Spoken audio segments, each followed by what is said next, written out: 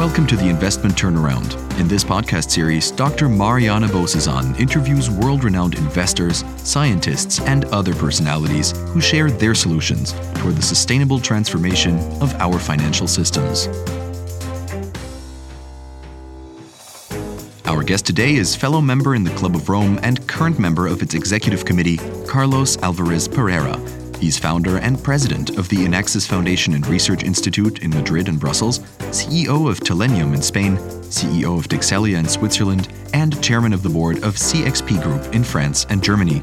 Carlos is dedicated to promoting research on socio-technical paradigm shifts towards sustainability, as well as applications of complexity theory to the domains of transport, energy, and health.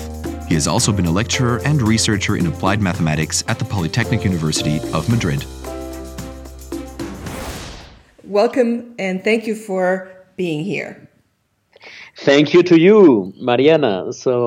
But I just give you some comfort. I promise I sleep. You do? Yeah. Good. Makes me feel much better. I do. So what happened in your life that made you to become such a force for good in the world? How did you arrive at this path?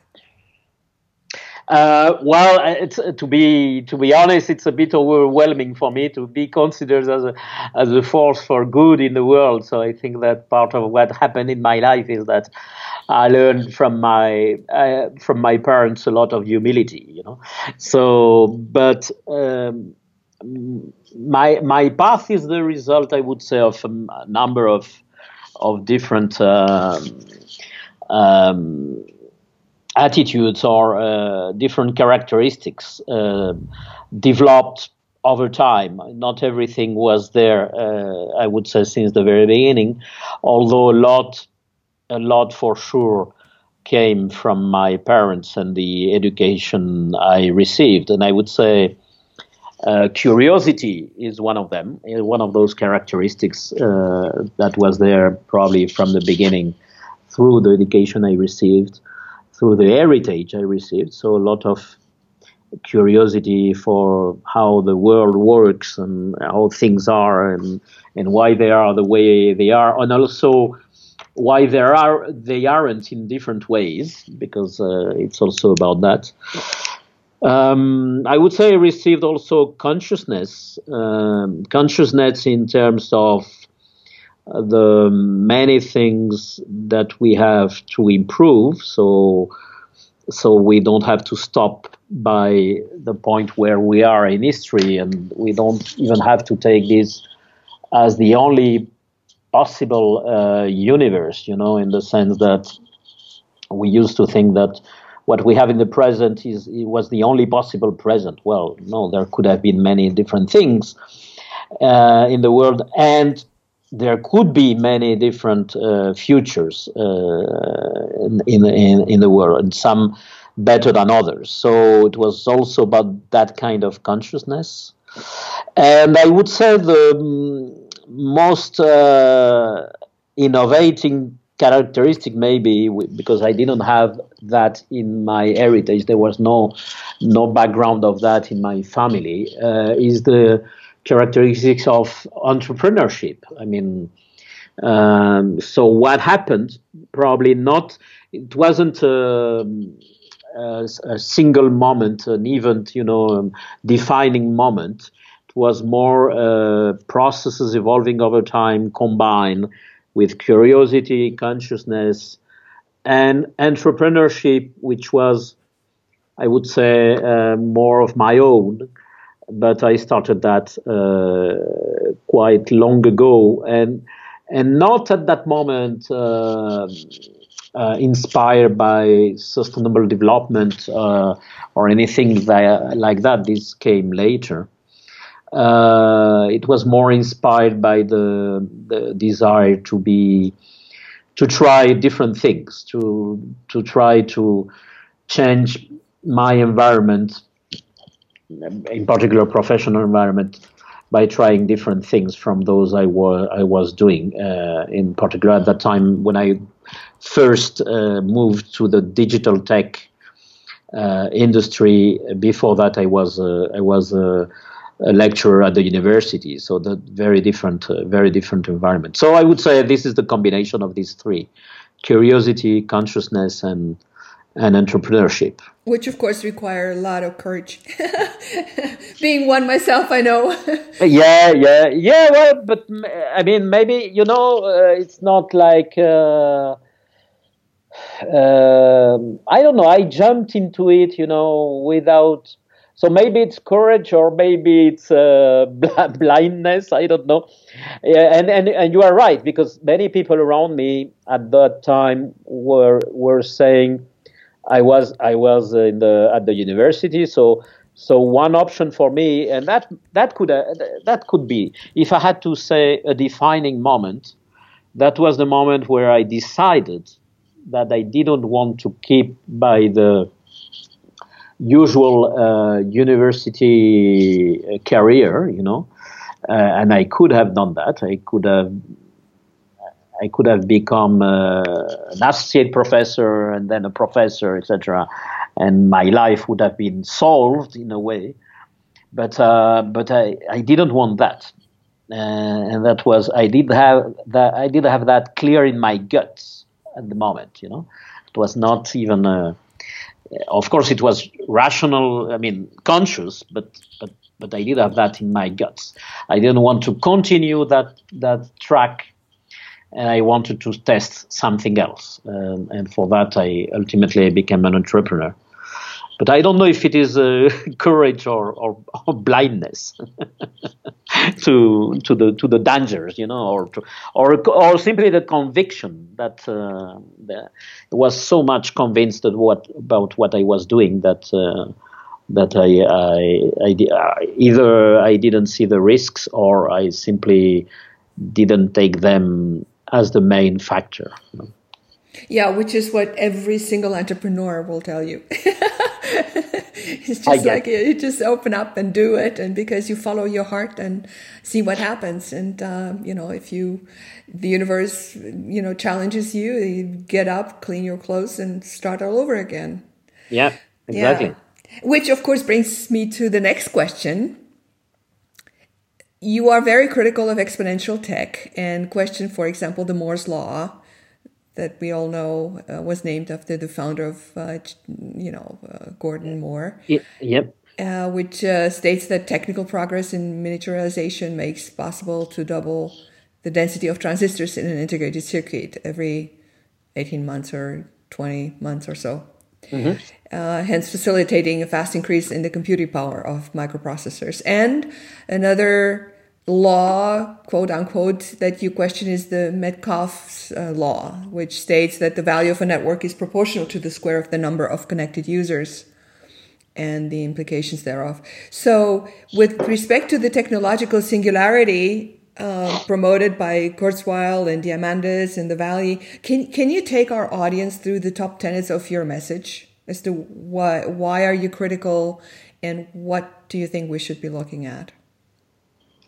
A very good question. I think, my criticism is not complete. I mean, there are aspects on which I agree, but one of them is about what we are looking at. What are the purposes we are addressing? If I put myself in the shoes of this singularity perspective. And so one is, and I will develop that, but one is this, let's take care about what are we doing this for. A second point is a bit of educated skepticism, I would say, about what means exponentiality. And the third is about even with exponentiality, what about the applications? Are we really changing the world by using this capacity of technology, this exponential capacity of technology? So I think that starting with this skepticism on exponentiality. So I'm not criticizing Moore's law and Metcalfe's law, which, by the way, are not laws in the sense of Newton. I mean, this is not exactly the same kind of. It's more empirical observations. Which, of course, Newton's law has also been challenged by Einstein. So yeah, the laws are as long good until somebody challenges them. Yeah. Very well put, and one, yes, exactly. One criterion for science is that you have to admit that whatever your discovery or achievement, etc., can be challenged, because it may be true, and this is very much the case. It may be true in a certain context, So Newton's law is true for a lot of purposes, and but in a specific context. And Einstein didn't cancel Newton's law. He just said and showed that there are other contexts where this is no longer applicable. So in the context of exponential technologies, we have no guarantee that, because in nature you have so many exponential processes, but in the end, those exponential processes finish in a logistics curve. So the growth is exponential for a certain period of time until it gets to a plateau. And normally in nature you have this phenomena around the consumption of resources. So you have a process, and naturally processes grow exponentially while they have resources to consume, and then at a certain moment the speed of growth is slowing, and the plateau is reached. That can happen. Also, we have no guarantee, and I know that this has been a controversy around the Moore's law for some time, and now everybody's talking about quantum computing, and that will delay again the limits, etc. But I think we cannot take for granted that exponentiality will last forever, because we live in a material world, not in an immaterial world, and there are physical limits and physical restraints. So that's one point of my not denial of exponential technologies, but let's put this a bit of educated skepticism of until when will we have that. The second point is that the way we are using this exponentiality is not to increase exponentially the functions that we get from technology. I mean, if you look at what you get nowadays from a computer compared to what you got 10 years ago or 20 years ago, I mean, it's much more for sure. But the not only the capacity of the computer has grown exponentially, also the amount of software and the complexity of the software we are using has grown exponentially. So the functionalities, for sure, you get new functionalities. But in terms of the usage we make of the computers or digital technologies in general, the growth would be much more linear than exponential, or even in some cases below linear. We are not exploiting by far all that exponential growth in capacity, Of course, because we are linear thinkers, we don't have the ability to do that. But that does not mean that the underlying technology grows exponentially or has exponential capacity or is exponential. Yeah. So and because the driver of the industry is that we don't exploit fully the capacities, because this is programmed, to the mobile, which is nowadays the core of digital technology is around mobile phones, smartphones. And that, by the way, that's a big difference compared to 10, 15 or 20 years ago, where the core were computers. But if you look at this core of smartphones, it's an industry which is producing 1.5 billion mobile phones per year. And do we fully exploit those capacities, in particular and that will be the third point, in particular to increase our sustainability, the perspective of living sustainably in balance with the biosphere? No, we are not doing that. We are using the phones for maybe 1 year and a half, 2 years, maybe 3 years, and then we change again the phone, etc., etc. So we are consuming a huge amount of resources in replacing every 2-3 years the smartphones, which cost a lot in terms of energy, in terms of materials, rare earth elements, etc., etc., and also in terms of waste, because we recycle very little of those, And at the same time, so from the pure industrial point of view, this is extremely far from circular, from a circular concept, a concept of circular economy. And from the point of view of applications, we are only using a very small part of this for sustainable development, So that would be my third and I think most important aspect, is that technologies are great. Nothing against them. But what if we were asking better questions to technology and to at the stage of design of new tech?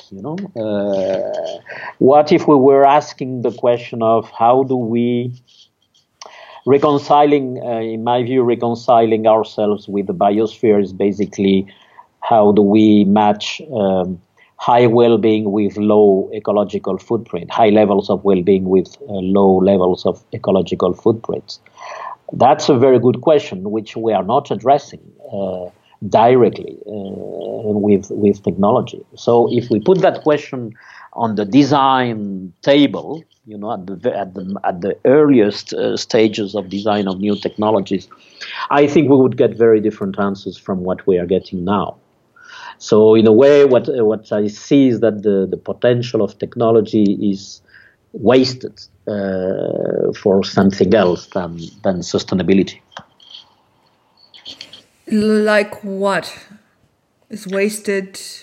Well, it's wasted in consumerism, in delivering mobile phones, tablets, whatever, and by doing that, in increasing very fast the consumption of energy, in increasing very fast the consumption of resources, of mineral resources, etc., etc., and in keeping alive a society of, I would say, to a large extent, a society of pure entertainment, while we could be creating a society of creativity, and of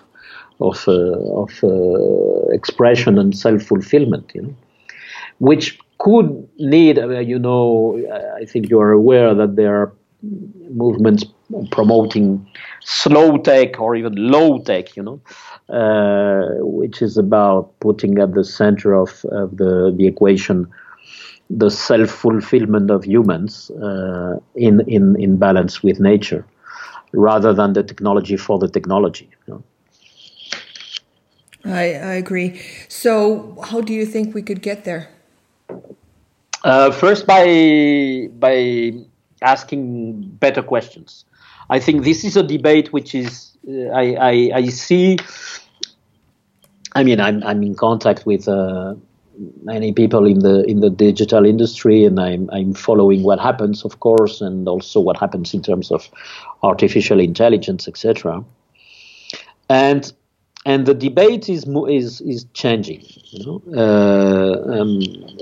the very recently, the debate is beginning to be more open to questions, some of them uncomfortable questions.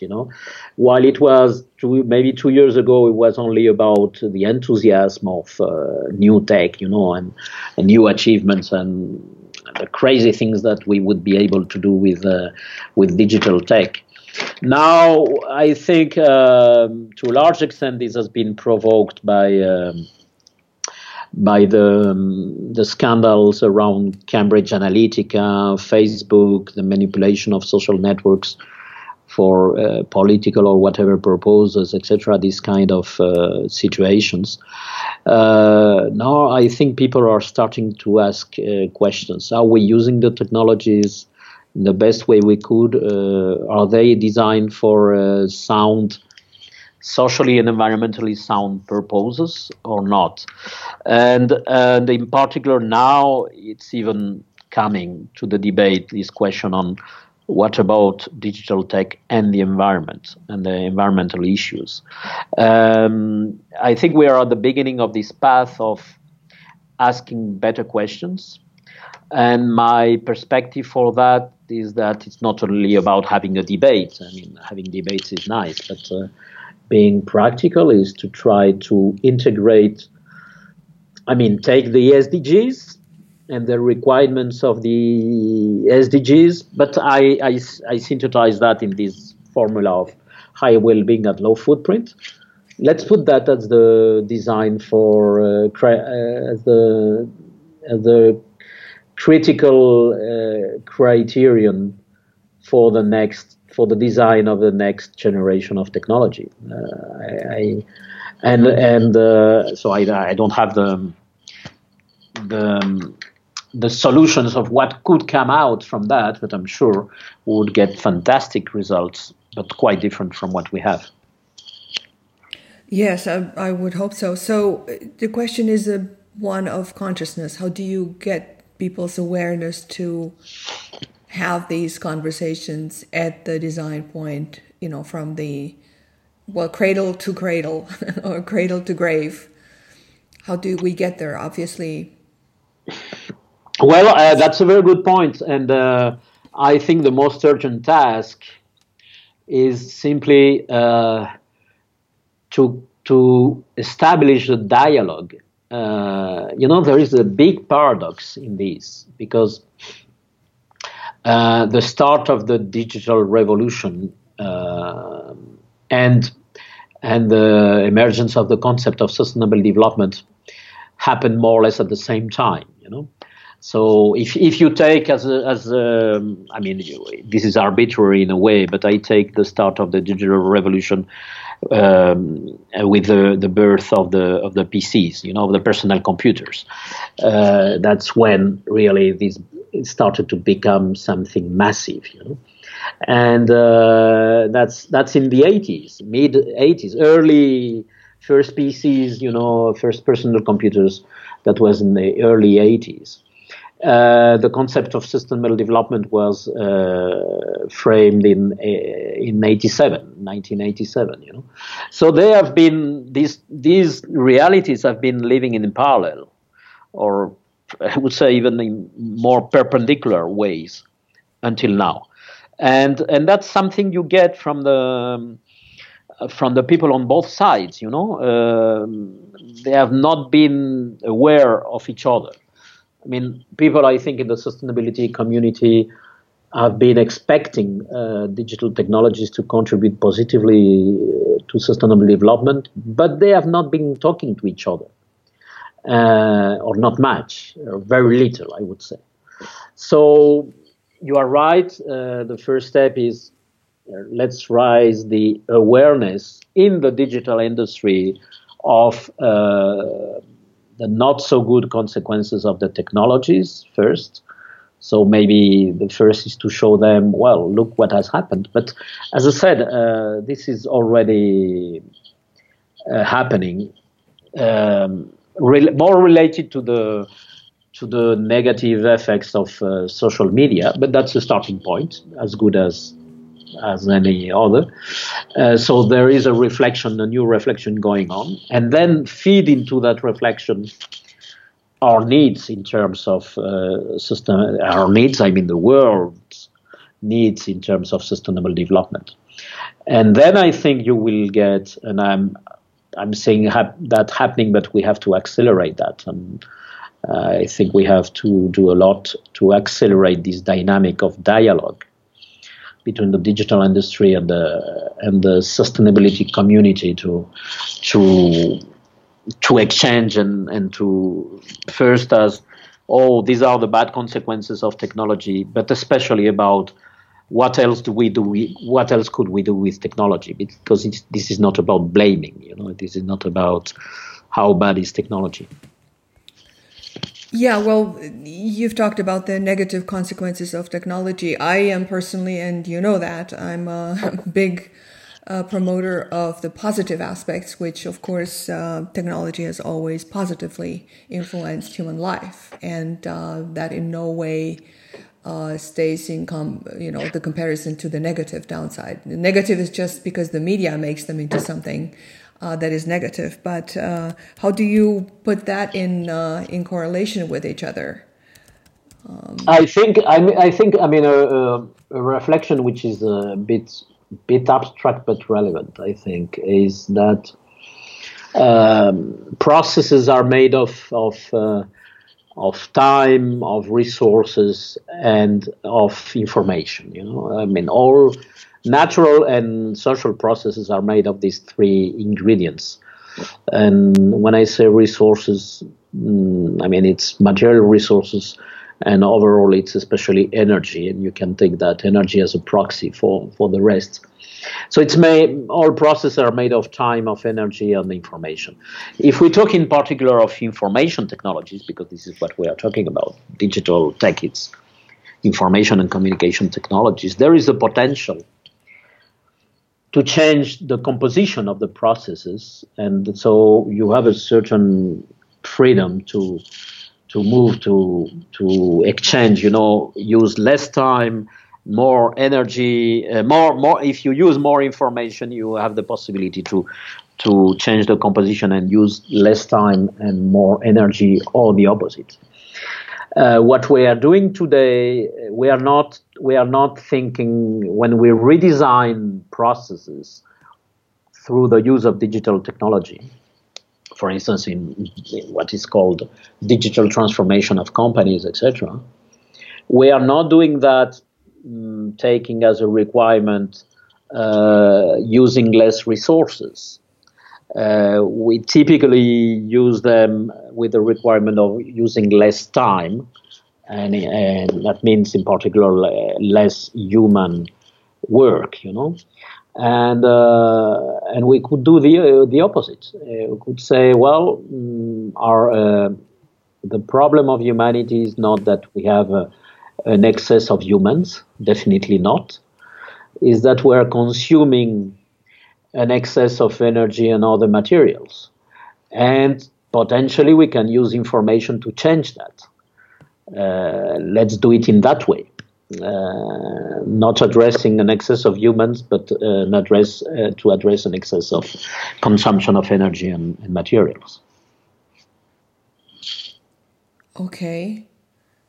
And what would it require? Let's say, we're talking here to investors, entrepreneurs, that kind of, impact investors, people who really want to make those changes. How would you suggest we go about making these changes? As an investor, as an entrepreneur, as a startup? Well, but this is, all this conversation, Mariela, is more a dialogue than anything else, because I definitely want to have your opinion regarding the concept of impact investment. I wonder if I think it requires I put myself easily in the role of an entrepreneur or an investor, because that's also what I am, and it requires mental reframing on my side to consider that I will do this because this is what humanity needs, not exactly comparing this as another opportunity for investment as usual, and not comparing just the characteristics of the financial characteristics of these investment versus, for instance, investing in fossil fuels. And if enough of us do that, we will see that on top of everything else, it may be better, even financially better, to do that. But you need to have this first step, I would say, this first step of awareness, of awareness of where the humanity is standing now, and that either we do what you call impact investment, or we are going to have very hard times. So it's an absolute necessity. It's not a good investment. I mean, what I'm saying is that the logic is different from deciding if I invest in A or B in business as usual investment. This is an absolute necessity for humanity. And if enough of us, and if society realizes that enough, it will become good for everybody, including the investors. And I don't know. I would like to have your opinion about how well the investment community is prepared to do this mind shift, because this is a mind shift. What do you think? Well, that's the conversation that we're having. For one, I personally believe that humanity is collectively not prepared to understand, let alone address, what exponential tech is actually bringing to us. So we are linear thinkers. Our regulations are linear and as such are as slow to change. And exponential tech grows exponentially, and we are being hit by technologies that are way over our head that we're not able to understand. And they will affect us before we will get involved. So in other words, sounds maybe, how should I say, depressing, but those of us who've tried to change a behavior, like eating less, doing more sports, something that we, smoking less, and know how difficult that is, to change your own habits, and here we're talking about humanity and global impact and so on. I personally believe and truly hope that the technology and those of us who have that understanding, the mind shift that comes from a world-centric view, will be able to change the impact in time before we alienate each other. Because I do not believe that we will become wise and act preventively before it's too late. So it might sound depressing, but this is my conviction. So I do hope that those of us who, and you were asking about the percentage of investors, entrepreneurs, people who have already shifted at that later stages of consciousness, that we will reach a tipping point of, let's say, 10%. Currently, we're close to that before we, alienate ourselves, through AIs that take control over humans, which is, closer to realization that we realize. So the reason why I'm doing what I'm doing and have this investment turnaround and this podcast and have experts like you on stage is because I do believe that we can bring about that, how should I say, that transformation, because we have arrived at this understanding that we need to include measurements for success that go beyond profitability and include UN SDGs, you mentioned them, in the design process before we produce the product and, create a circular kind of economy within the company. So I'm not as pessimistic about the exponential technology and technology in general, because I look at the numbers and the numbers are in favor of technology. like the global income increased over 300% over the last 200 years since the Industrial Revolution. The lifespan increased 250%. The food cost decreased 13 times. The energy cost dropped 30 times. Literacy decreased from 12% 100 years ago to 88%. So it all speaks for the advancement. And I hear of technology and the importance thereof. I hear what you're saying, that we are at a point in time in human history where we do have exponential growth in climate change, and that is destroying our civilization. And we also do have exponential growth in artificial intelligence that has the potential to destroy civilization if we don't take charge. So we need to get involved earlier than later. And I believe that, because interior transformation that you asked for, mindset shift, doesn't occur early enough and fast enough. And I've looked at the numbers. So 70% of us globally, of the people on this planet, and, these are Harvard numbers, are at egocentric or ethnocentric levels of consciousness. And, we need a world-centric view in order to address these things. So I don't think that will shift early in time, So that's why I believe that a combination between technology and mind shift has the opportunity to address these things. Yeah, but so I basically agree with you, but you need to have the combination of both. I mean, because that's what I'm saying. Yeah. But because technology is not it's not, and many times, and also in mainstream economic thinking, technology is an external factor. It's like you have an economic machine, and society is an economic machine, and technology comes from somewhere else. It's not like that. Technology doesn't come from Mars.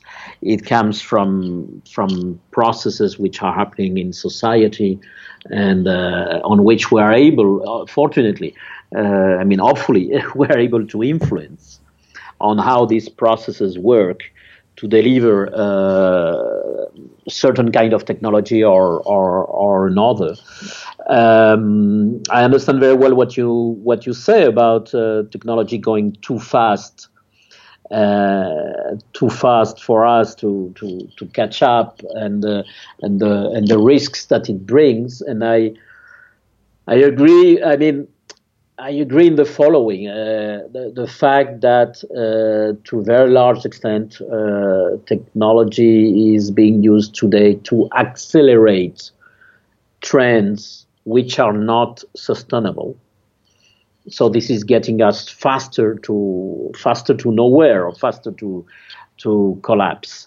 So we have to, in a way, go upstream to the design processes of technology, and we have to do that with the people in technology, and find out who has the perspective. And I'm not too pessimistic about that. Who has the perspective? To whom can we bring enough perspective to produce a mind shift and start with some maybe small scale experiments? But it's already happening. Exactly. Yeah, it's happening. Exactly. Peter Diamandis, he has the Grand Global Challenges. They have the X Prize to address exactly these things, to do carbon sequestration from the atmosphere. Elon Musk is one of the leading figures in this field. He's even said he sees AI more dangerous than nukes. So it's actually occurring. We have to build on that. We have to build on this. So this awareness, which we were mentioning before, in a way, maybe limited for the moment, but in a way is already there. And the point is, how do we articulate social processes in a way that not only the people in technology gets aware of the dangers on one side, but of the potentialities or the positive potentialities on the other side, and also on how we make life a little bit easier for potential investors who have made who are or to provoke the mind shift also in potential investors, because we will need a lot of resources to be invested. I mean, take the example of, this is not digital, but take the example of renewables. The investment in renewables have grown, certainly grown a lot, but they have to grow much more, if we want to get to reach decarbonization in the timescales we need. We'll need to be investing much more in renewables than we do now, which of course would also mean invest much less in fossil fuels than we are doing now. So this is a lot about how do we accelerate these processes of shift, mind shift, and then the mind shift produces the shift in behaviors, including in patterns of investments. Yeah, and that's actually happening. And you mentioned before traditional economics and the definition thereof, which of course drives us. When you go to universities here, you're being taught, old economics, but there is new economics being born. All kinds. I mean, you have in our report, come on, we're talking about donuts economics and circular economics, and yep. There is also full spectrum economics, which includes, the integral model based on integral theory, which includes the interior dimensions, which you, mentioned as being key in shifting the mind shift, the mind change. So it's actually occurring. One of the things that I think, it's also needed is to provide platforms for us to see each other and unite, because I think in order for critical mass to become a critical mass, we need to stop being segregated and unite with each other, and then we are even more powerful.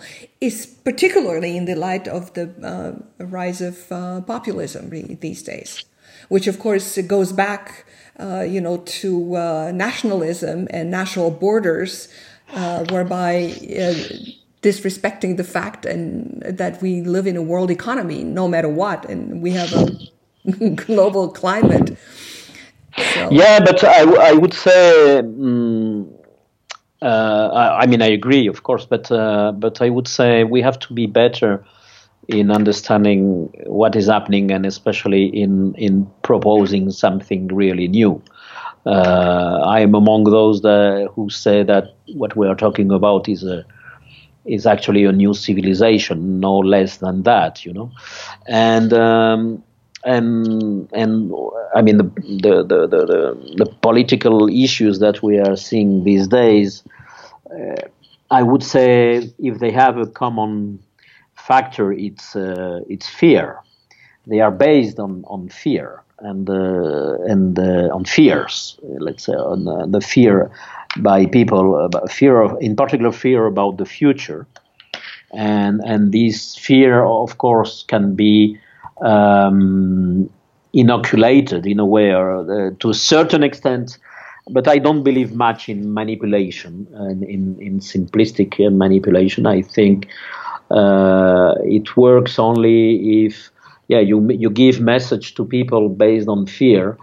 But if people have a positive view about the future and their present, etc., and those message will not succeed, will not grow, will not expand, And where I am disappointed is in the lack of understanding by, let's say, the mainstream establishment of our societies of what are the root causes of these political issues. They are typically addressing and complaining about just the symptoms. While what we have to do is to propose to people a new civilization with a different kind of future, which could be hopeful for them. So you, me, and others, people, and not a small number of people, I think it's a large number of people, are already working on proposing a different kind of future, but really different, not just the continuation of business as usual with some minor adjustments. And we have to take that bull by the horn, because if we are talking about mind shift, this is a real transformation, a deep transformation, and not just, we were doing well, but we had some problems that we will fix.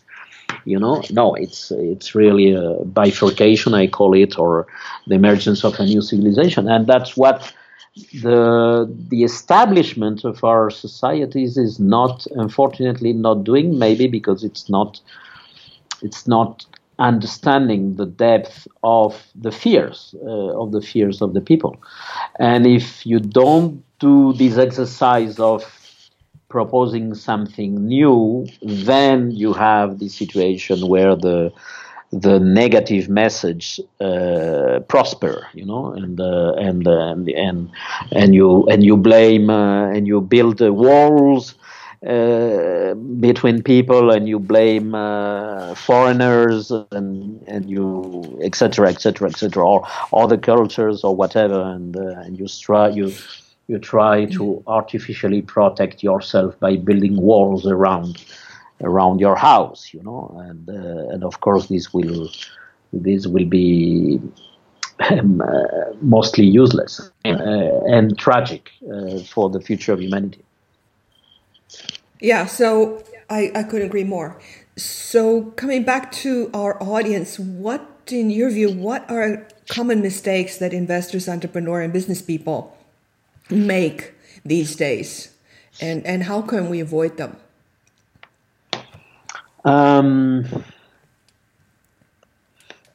Well, I think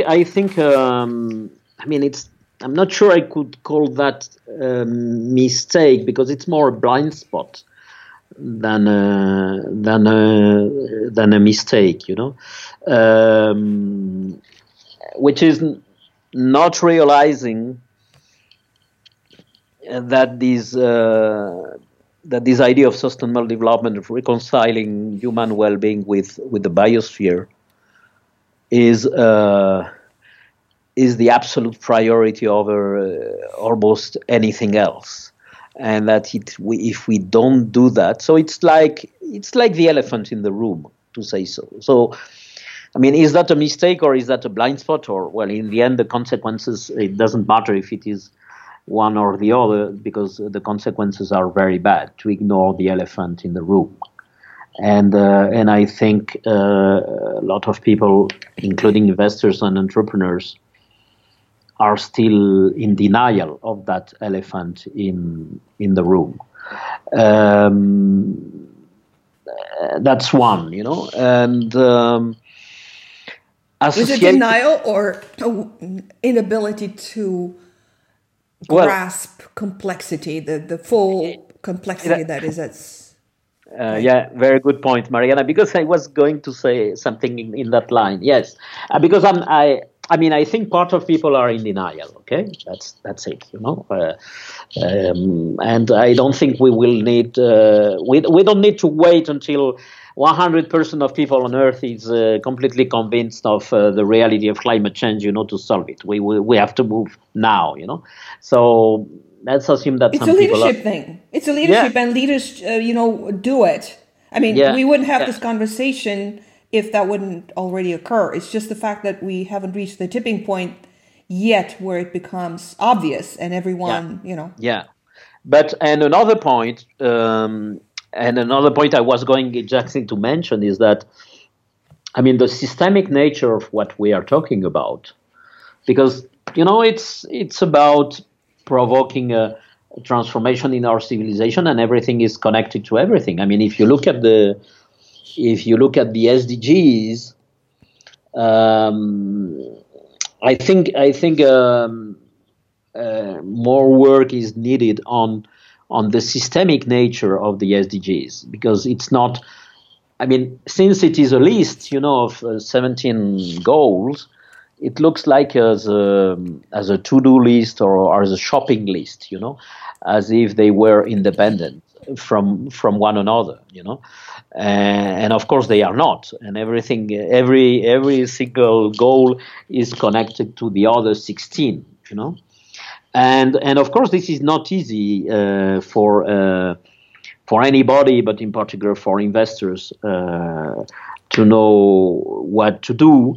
But that also means that, and you mentioned the word platform, that I think one of the, again, mistake or blind spots is not to be aware of the systemic nature of what we are talking about and not being enough connected. I mean, if I had to give an advice, or one of them would be, get connected to the points in the world where change is happening, and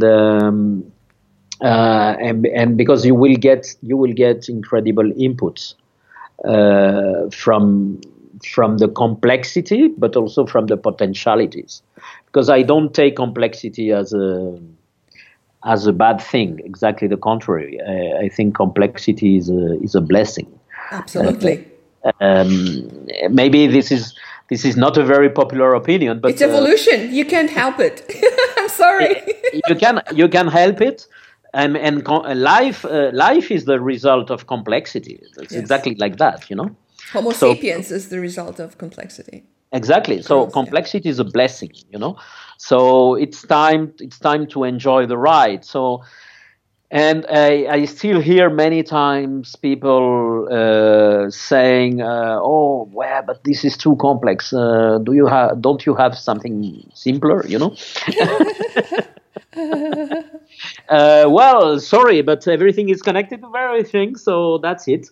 And the best way to, and probably we humans, we will never be able to grasp, at least consciously, the whole complexity, but at least it's about let's go with the flow. Let's enjoy the ride, and let's start by what I said before, by connecting, which is where IT comes in, and exponential tech. I mean, it helps us connect, and we're using iPhones and computers to embrace complexity and understand complexity, and And it, in this case, it increases. I mean, this conversation is enabled by digital tech, and this increases complexity, but for good, because we will not go out of this dialogue the same as we entered. Just because we had this interaction between you and me. So this dialogue is already changing us. In this case, I don't think we will be radically different from who we were before we entered into the conversation. But it's an opportunity to have interactions and modify our views, or maybe getting out of this more aligned or more united, in our perspectives. So, and in contributes a way to understanding each other. Yeah, and so the interactions increase complexity, but for good reasons, So yes, you're right, and digital tech can have an important role. Has an important role in that, or have already an important role in that. Yeah. Yeah, it's already in the middle of our lives. So, where can people go and learn more about your work? Do you have a Twitter feed, a website that you would like to give us? I'm not very much, I must confess. I don't know if it is shameful or not, but I must confess that no, I'm not. You're a free human being. Thank you, Mariana. So of course they can learn about. I've been promoting research in complex systems since very long, and in particular by creating. It was 13 years ago now, creating the Inaxis Foundation. So you can find a lot of what we do at the inaxis.org. But now I'm realizing that it's more and more important to bring these ideas to the people. So I'm in a simple way. Remember? in a way they could grasp it. Yes. So I'm doing more efforts on publishing, and I will do more in the future. For the moment, it has been more of research-oriented publications, and interventions in conferences and workshops, etc. So I'm quite active in that. But I must recognize that I don't put much of that in social media. So sorry about that. Maybe No, I that's should. okay. That's okay. It was just an invitation. Let us know when you have more. This is just the beginning of a conversation. We'll have more of those. How do you want to be remembered, Carlos? Oh my God, what a difficult question. Well, we're talking about the meaning of life and an impact in the world, and you do have an impact. How do you want to be remembered? Well, as somebody who tried to connect different ideas and different people, I'm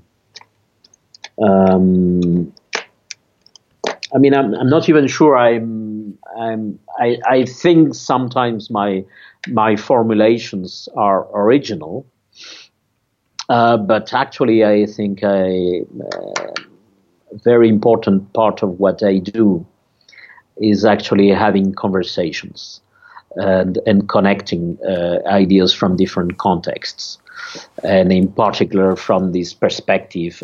So if I can contribute a little bit to this mind shift we were talking about, which is very much a shift in the way we understand things, the paradigm shift in knowledge, from linear thinking to complexity thinking and to life at large. If I can contribute a little bit to that, I would be happy. But basically my way of contributing is by having conversations with many people in different contexts. And that's what makes me happy. And I would like to be remembered on that. And in particular, and I would say this is important to me, a lot of those conversations are with women. As you know, I am a believer in the role of women in making this mind shift happen. Or I will say this in a different way. Either the woman you do it, or we will not succeed in the mind shift. That's my perspective also. Yeah, the way I usually like to put it is not as much the separation between men and women, but between the feminine and the masculine energy, which we both sexes have. So I think if we bring more of the feminine energy into the world in both sexes, then transformation will occur, because it's about really building relations, about understanding each other, holding hands, and supporting each other, rather than go hunting, which is the way of the man, the masculine energy. Yeah, and I think you are closer for rather obvious reasons. You are, making general statements is of course bad in any occasion, but overall you are closer to the mysteries of life. And we have reached a point in the development of our civilization where we have to reconnect with the mysteries of life. We have been, to a certain extent, what we have been doing in the last 3 centuries is to ignore a big part of them. And which has been good for many purposes and practical and successful for many purposes. But we have come to a point where we have to reconnect with the mysteries of life, and including the fact that everything is connected to everything. And you have you women as a whole, you have, I think, an advantage in that, and that would make the shift much easier, which is that you are more connected to the mysteries of life, I think, than men overall. Well, I take that as a compliment, and I don't know, I'm not sure that is so.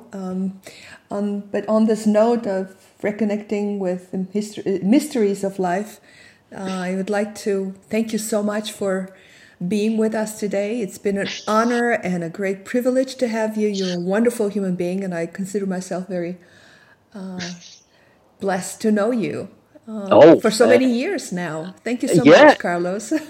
But may I say the same to you? So many, I mean, exactly what you said. I would say the same. I'm very happy. Been very happy to have this conversation and to know you, and we will continue working together to improve the world. Thank you so much. Bye-bye, Carlos. Bye-bye. Have a great weekend. Bye. Same. Bye. For more on Dr. Bossezon and the investment turnaround, visit investment-turnaround.com. For more on Mr. Pereira, visit the link in the description of this episode.